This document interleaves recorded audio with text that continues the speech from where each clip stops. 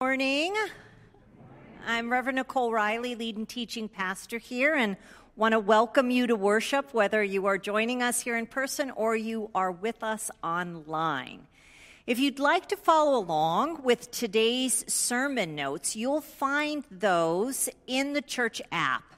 And today might be a day to follow along with them because over these next 4 weeks, we are doing a new series called Beyond the Basics. And this idea of this series comes from an experience that I had when I was in my 20s. When I was in my 20s, the church that I attended used to have a time at the beginning of every year to review some of the faith basics. And I found that so helpful because I think for all of us, there are parts of our faith we don't know about or we don't understand as well as we wish we did. So I think every church would really benefit from kind of pausing once a year and saying, what are the things we really want to dive into this year? For some of us, it will be things that help us just renew and remember. And for some of us, it'll be, wow, that was brand new, or that really took my understanding to the next level. So we will be talking about today the Trinity.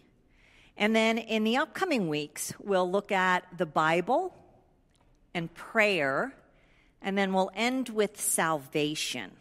And then each week, there's also a symbol that we'll use as a way to either teach about what it is or to take us to a little deeper level. So you can see all 4 of the symbols on our slide as we begin.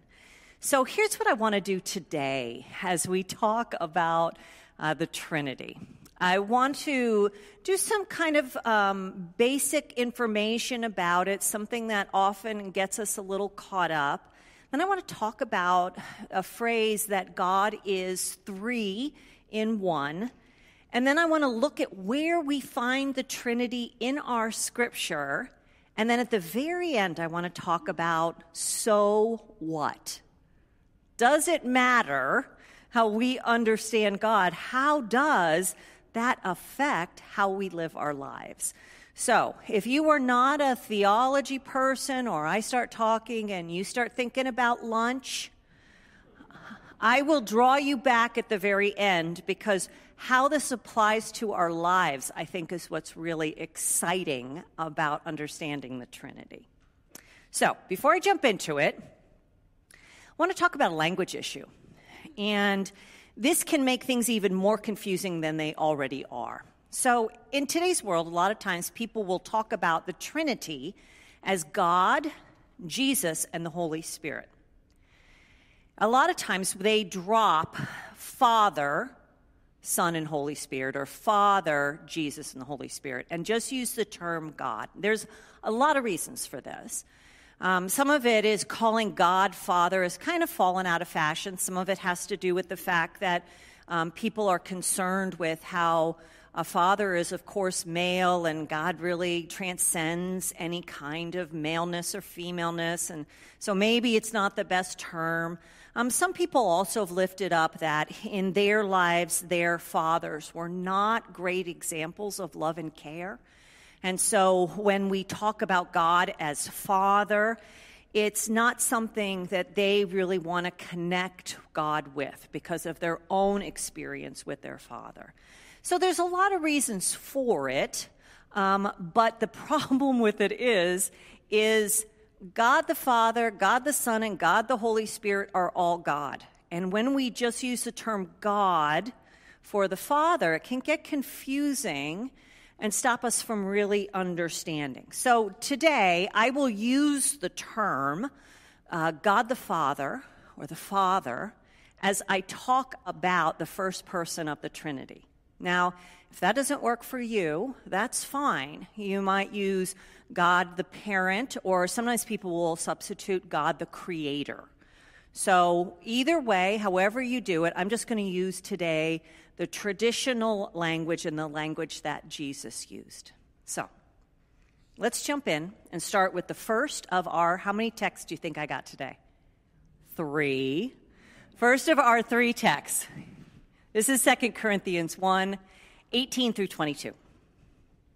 As surely as God is faithful, our word to you has not been yes and no. For the Son of God, Jesus Christ, whom we proclaimed among you, Silvanus and Timothy and I, was not yes and no. But in him it is always yes. For in him every one of God's promises is a yes. For this reason, it is through him that we say the amen to the glory of God. But it is God who establishes us with you in Christ and has anointed us by putting his seal on us and giving us his Spirit in our heart as a first installment. The word of God for the people of God. Thanks be to God. Now, I wanted to start with this text because when we talk about the Trinity, when we talk about God as 3, I think it helps for us to start with a text that reminds us that we follow a God who says yes to us, a God who is for us, a God who wants to know us and who wants to be known by us. This is not a God who wants us to be confused by who he is. And so I start with this text because it's about God says yes and wants to draw us in, not confuse us and distance us from him. What I want us to keep in mind as we talk about the Trinity is this idea that God always says yes to us. God is always seeking to draw us closer to him. And that our understanding of God is important because of that. It should not be a barrier to our relationship with God. Let's start with something I find incredibly helpful as we talk about the Trinity. And that is that the Trinity is the way we talk about how we experience God. When I was putting together my sermon, I had a really hard time this week because there is so much you could say about the Trinity. And after I thought and prayed about it, I thought really what I need to do is talk about how I've come to understand the Trinity. And so for me, one of the important pieces is that the Trinity is the way we talk about how we experience God. And the experience part is the really important part there. As Christians, we say that when we experience God, and when we look at the biblical witness of how people experienced God, we see and experience God as a father, a creator, a provider. We experience Jesus as someone who teaches us the way to live and who died and rose for us. And that we experience God as the power of God, the Holy Spirit in our lives. This is not 3 gods, but one God, known to us, experienced by us in 3 ways. So, while the Trinity is the belief that while we experience God as Father, Son, and Holy Spirit, they are not 3 gods, but one God that we know in 3 ways, that we experience. I know this is a confusing piece for us because when we talk about Trinity, we're trying to use human language to talk about God, which of course is difficult for us to do. So let's spend a little more time with this idea of 3 and 1. First thing I want to share with you is about the Hebrew word for one, which is ehad. It says, "Hear, O Israel, the Lord our God, the Lord is one." So this is an important text from Deuteronomy 6:4. And the word for one doesn't only mean numerically one, it also means unity. So, let me give you an example. When a couple is married, we talk about how they become one. We don't mean they become one person. We mean that they are not numerically one, but that they are united, that they are a unity. From Genesis 2, it says it this way. It says, the two shall become one, echad, flesh. So the big idea here for us as Christians is that it's not about the numerical one, but it is about this important and essential idea in God and in people of unity. So for Christians, when we speak of the Trinity, we're not saying God is mathematically one.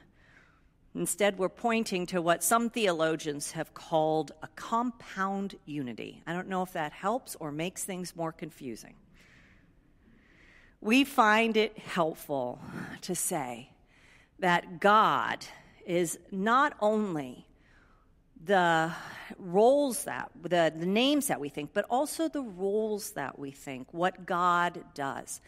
This also helps me as I think about how I experience God. You may be familiar with in your life that the Trinity is sometimes not called Father, Son, and Holy Spirit, but is called Creator and Redeemer and Sustainer. This widens our understanding to show us that God is more than just names. God is the one who creates us. God is the one who redeems us, and God is the one who sustains us. So the Trinity is how we experience God. That's an important thing to hold on to. The Trinity is about unity. And the Trinity is not only about the names of God, but what God does: create, redeem, and sustain. Now, is this idea in the Bible? Is the idea of Trinity in the Bible? Well, the word Trinity does not appear in the Bible, but the concept of Trinity that God has experienced as Father, Son, and Holy Spirit is in the Scriptures. And in fact, we know it's been part of things from the very beginning, that the earliest churches baptized people in the name of the Father and of the Son and of the Holy Spirit. That's what we say today when we baptize. So let me share with you two texts that help us see a little more about how the Trinity is in the Scripture. The first one focuses on Jesus and the Father, and the second one has all three together. So let's start with John 14. Thomas said to Jesus, "Lord, we do not know where you are going. How can we know the way?" Jesus said to him, "I am the way, and the truth, and the life. No one comes to the Father except through me. If you know me, you will know my Father also. From now on, you do know him and have seen him." Philip said to Jesus, "Lord, show us the Father, and we will be satisfied." And Jesus said to him, "Have I been with you all this time, Philip, and you still do not know me? Whoever has seen me has seen the Father." Now, there is much about God that is a mystery. And as we talk today, there are so many things we're going to say that just fall short of explaining this key concept and the glory of God. But Christians believe that for us to discover who God truly is, that we would do well to begin with Jesus. In this second text, we hear how Jesus says that his words and his way revealed to us who God the Father is. And between Jesus and the Father, there is a unity of purpose. There's a unity of will. There is a unity of being. To see Jesus is to know God. This is helpful as we talk about the Trinity, because if there's nothing else you get from today's talk about the Trinity, what I want you to hear is that if we want to know what God is like, that it is good to begin with Jesus, with his teachings. And I say this because in my own life, that has been an important piece for me in understanding who God is and how God calls me to live. When I focus on Jesus, I get that sense of what it's all about and what it means to be a person of faith. Many times people will come to me and say, I just don't really know what Christianity is all about. And I always will say the same thing. Have you looked at Jesus' teachings? Because Jesus' teachings are where we find our practices, our way of being people of faith. We'll talk about that a little more at the end. Let's look at the Holy Spirit now. Now, you may remember we did a whole series on the Holy Spirit last year, and if you would like to, and you did not catch that, I recommend it to you because there's a lot to say about the Holy Spirit. The Holy Spirit is the power of God among us. We also heard about the Spirit not too long ago, over Christmas, as we heard about how Mary, Jesus' mother, became pregnant by the power of the Holy Spirit. Our third text today takes place as Jesus begins his ministry. And in this text, we see all three of the Trinity. This is Luke 3:21 through 22. When all the people were being baptized, Jesus was baptized too. And he was praying, as he was praying, heaven was opened, and the Holy Spirit descended on him in bodily form like a dove. And a voice came from heaven, "You are my Son, whom I love. With you I am well pleased." In this text, we see the Trinity. We hear of Jesus and his baptism. We hear of the Holy Spirit, and we hear of this voice from heaven, which we talk about as the voice of our Heavenly Father. The Holy Spirit is not new to our scriptures. In fact, the Holy Spirit is found in the Old Testament, in our Hebrew scriptures, over 75 times to talk about God. But what's different is in the New Testament, which is a much smaller book than the Old Testament, the Holy Spirit and the Spirit's place in our life is referenced 275 times. So the New Testament has much more of an emphasis on the power of God among us. And this is not a generic power like the force be with you. This is not an impersonal force. The Holy Spirit is talked about as having intellect and passion and will, and that the Holy Spirit can be grieved. In short, the Holy Spirit has personality and is fully God, just like the Father, just like Jesus the Son. And as we speak of the Holy Spirit, we should say him and not it. Although there is quite a lot of discussion around, is the Holy Spirit the part of the Trinity which is feminine? So let me say a word about that. The Holy Spirit in the New Testament is talked about with the masculine pronoun, although the word spirit by itself, pneuma, is actually gender neutral. But the Hebrew word for spirit, ruach, is feminine. We hear about it in Genesis 1.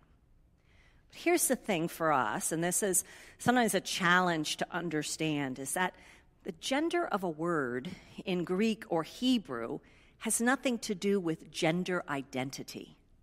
You know, we use pronouns as a way to talk about gender identity, but in Greek and Hebrew, that's not what they function as. And so for us, you could say the Holy Spirit is female. No one's going to stop you. I know if I said that on a Sunday morning, you'd hear nothing more that I said after that, right? I tend to just use the masculine pronoun since that's what the Scripture uses, but I think there's an openness there to think about that and to think about the Holy Spirit in a variety of ways. And so let me summarize so far what we've talked about. First, the Father, Son, and the Holy Spirit are equally God. They are co-eternal, which means that they all existed from the beginning of time. It's not like there was one God and it broke into three parts, or it's not like God had a baby God. They are co-eternal, always existing. And the Trinity is one in essence, nature, power, and unity. Okay, so if you've completely tuned me out and thought about what you're going to have for lunch, come back now, because we are going to look at not theology, but something incredibly practical for all of us. We're going to look at why this matters. And I want to share with you two things. The first is, the Trinity models for us the kind of community we are called to be. This is huge, and we don't often lift this up. The idea that God is three, Father, Son, and Holy Spirit, that they've existed together since before the start of time, that they are three equal beings, models for us an understanding of community that is about mutual love, service, and equality. Our God, in his very nature, is not a hierarchical God. Our God, in his very nature, is a God of equality. And because of that, God calls us to be people who treat one another as equals. It's like this three-leaf clover. All three parts are equal. All three are together. They are three, but they are one. This symbol of the Trinity is one of my favorites, and not just because I'm very Irish, but because of the equality of it as we see it. Now, it may be huge news that God not only calls us to be in community, but that God calls us to communities that don't practice hierarchy, but practice mutual love and service and care for one another. How can we live that out? How might we live that out in our lives? How can we be about this understanding of Trinity in our families, at our job? How would we live differently with one another if we truly embraced this understanding of the Trinity? It's an interesting question, and one that I don't have answers for today, but one that I think about quite a bit. The second reason that it's important to understand the Trinity is that the Trinity gives us clarity on how we are to live. You know, if we had only a Heavenly Father and we looked toward our Heavenly Father for how we are to live, I think there's a lot of us who would not find what we needed in order to know how we live out our faith. But since Jesus and the Holy Spirit are equally God, we have Jesus' teachings. We have the example of the Holy Spirit's power among us. And this gives us real clarity on how we are to live. God among us in Jesus has called us to love God with all we are, to love our neighbor as ourself, to forgive those who have wronged us, to love our enemies, to not judge, to live a life of service and humility, to care for the lost and the least. And that all this was about bringing about the kingdom of God that Jesus came to begin in his life. God's way among us is clear, and while it is much bigger than we can do on our own power, we have the power of the Holy Spirit who can live and work in us so that we might live in the way of Jesus. It is easy to say we don't know what Christianity is, or we're not sure how we're to live our lives. But I want to point you to Jesus' teachings. That shows us God's way among us. It shows us God's kingdom among us. And God, as Trinity, gives us clarity about how we are to live.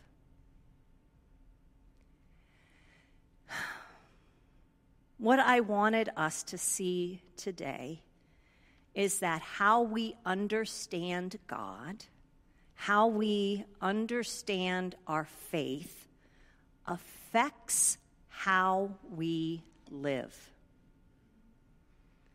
Today, we started with talking about the Trinity, who helps us see that we might know God as Trinity, and that helps us understand what it means to be a person in the world, how we're to live with each other, how we're to live our lives and practice our faith.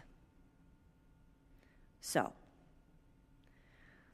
as our first text said, our God is always saying yes to us, inviting us into relationship with him.